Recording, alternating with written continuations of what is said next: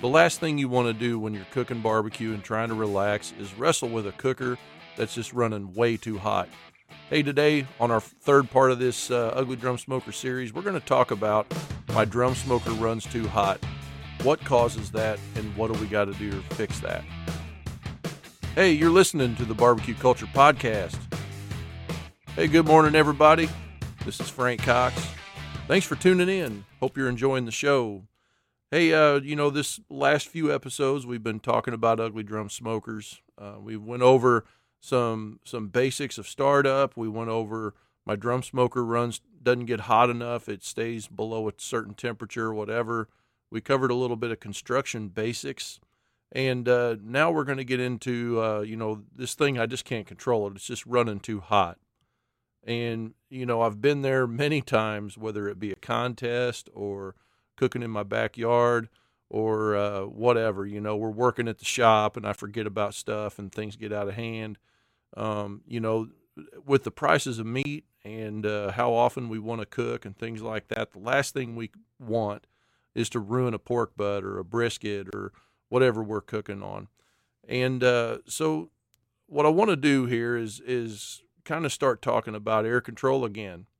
Everything with running a pit comes down to the fire triangle, right? So we've got oxygen, we've got fuel, and we've got spark. And, if you get right down to it, those three things are always going to be the problem. The first two specifically more often. So if we look at oxygen, air, for instance, we're going the first job is controlling airflow. I mean, that's where it's at. That's how you master a pit. The second job is knowing how much fuel to have in the cooker or how much lit fuel to have in the cooker at one time. The bonus with charcoal is that we can light a little bit of it, put it on top of a big pile of charcoal, and if we control the amount of combustion air that gets to it, then we can also control temperature and we can get a longer burn time. That's really helpful, whenever it comes to running a cooker to think about that. What would cause our drum to run warm or not be able to control it? Well, I mean, yeah, granted, you could just have way too much fuel lit at one time. Let's say that you've got 18 pounds of charcoal and you pour lighter fluid all over it, heaven forbid, and you light that thing on fire. Well, all of that charcoal is going to wind up lighting at one time. If you have a little bit of air, like your damper turned on a little bit, that's one thing.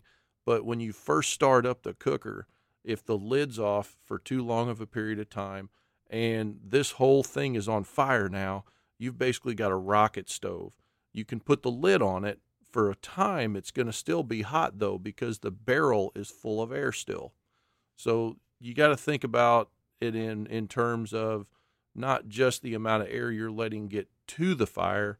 You've also got to think about how much air is in the cooker at startup and how much fuel I've got lit. That's why we tell you to light just a small bit of fuel in a charcoal chimney and dump on top. Let the rest of it burn like a fuse. Now, whenever it comes to starting up your cooker, remember, the one thing we said is that you got to put the lid on. You got to keep the lid on. Don't let it off for a long period of time.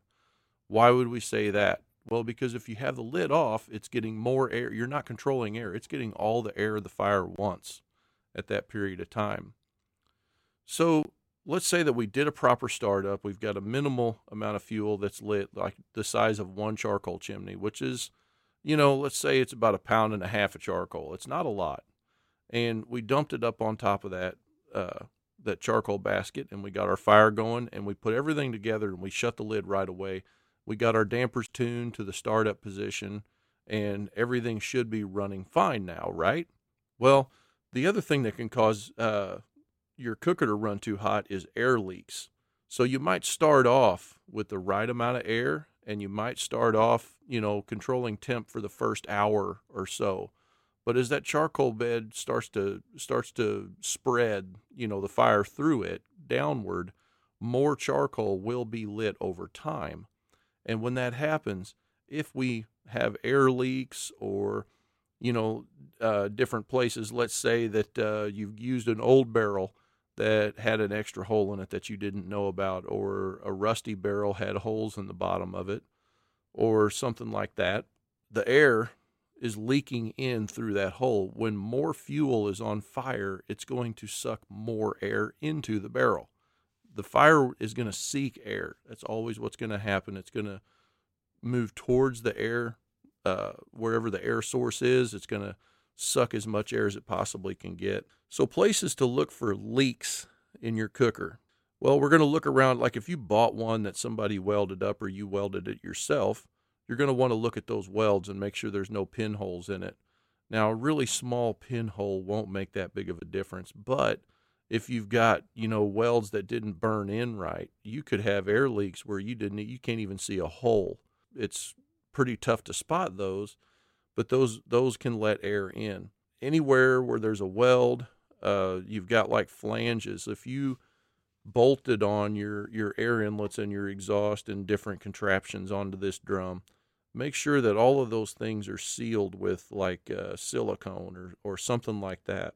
On your lid, let's say you burned out your drum and you took your lid and put it on top of the drum while you were burning the drum out. This can cause what we call the taco effect. The taco effect is where the lid literally gets this arc in it, and you're going to have a really hard time getting that lid to seal. You can put gasket in there and things like that, or you can try many ways of trying to fix that. But the best way to do it is to take that lid on a good flat surface and look at where the arc, the bend is in it. And if you don't have a smokestack installed on it or whatever, you can take it and flip it upside down over like a 2x4 and just really lightly, gently, just kind of put a little pressure on it and just work it slowly over time back into shape and take the taco out of it. You got to be careful doing that, but that's what we've done in the past. Anyway, so then you can put gaskets in your lid and stuff like that. Now, on your air inlets and, your exhaust stacks, when we talk about sealing those things, one good way to know for sure if you've got air leaks is leave it out in the rain, and then rain sits on the lid and it'll leak inside and you'll see water down inside your drum. That's one good way to do it, or you can just do it with a hose or whatever.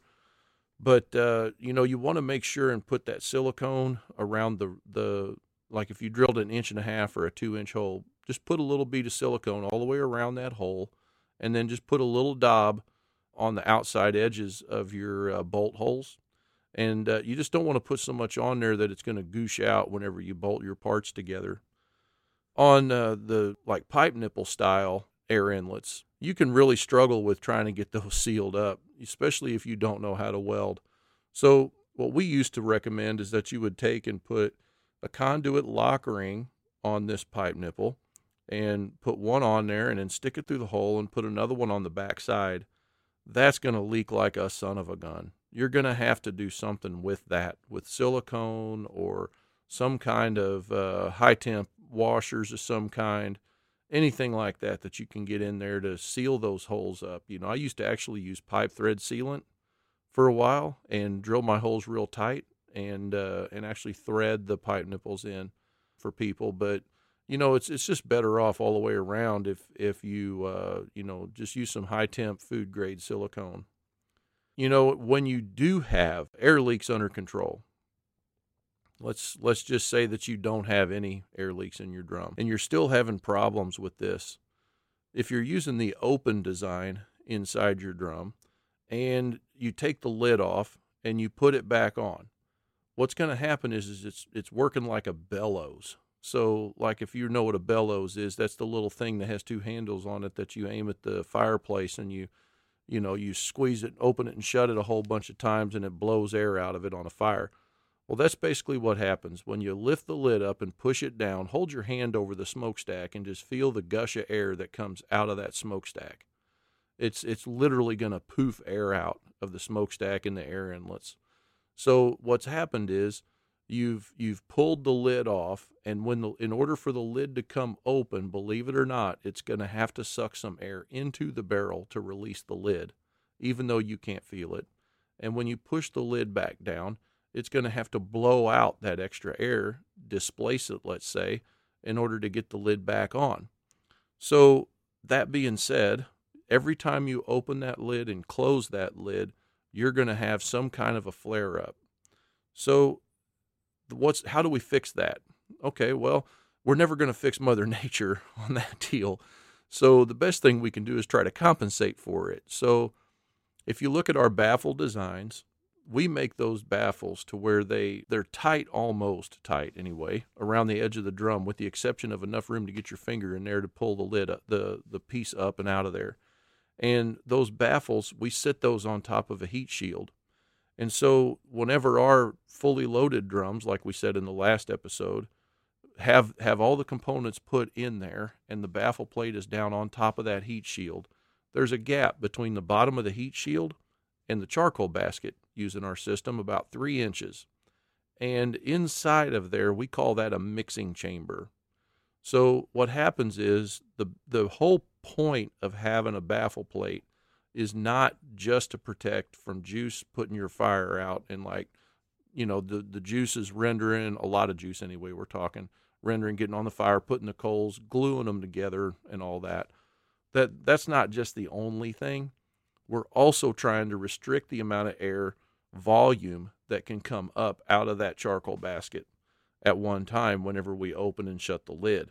So if we can slow that down and restrict the volume of that air, it'll help us prevent these flare-ups. So we call that restriction. We're adding the appropriate amount of restriction on top of the charcoal basket that's going to prevent a jet turbo blast from coming up out of that charcoal basket whenever we open the lid. The other thing baffle plates do is they add a heat sink. So this will add to evening out your temperature in the drum. Not all baffle plates work that way. Pizza pans definitely don't work that way because they're not thick enough material.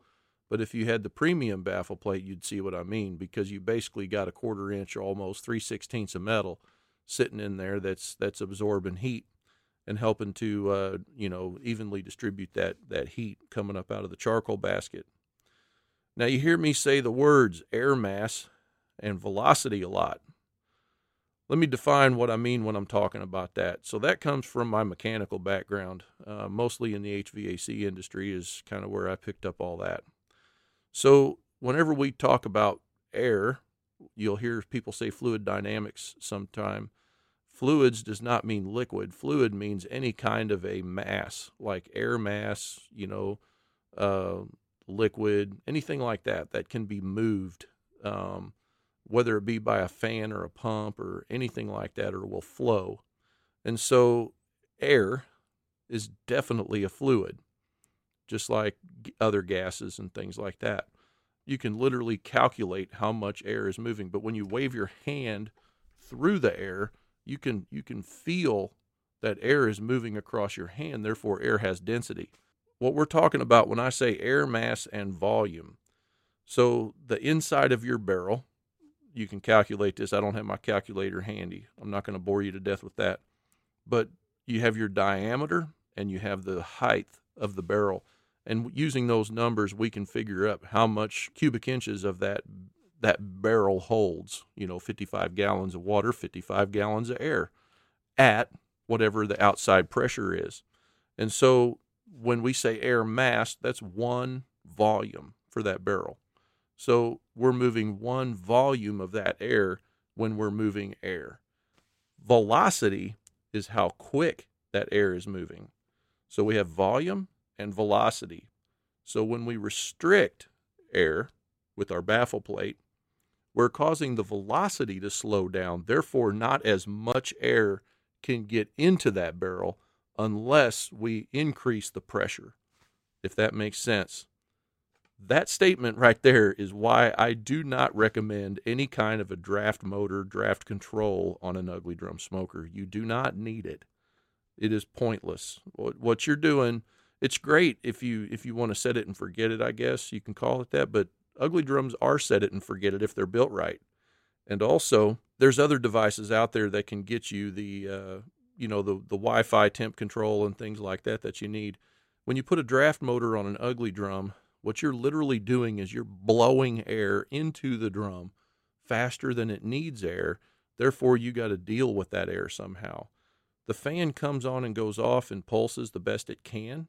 But when you're dealing with wind currents and, different things, Mother Nature throws at you, you're going to wind up wrestling your temp control a little bit.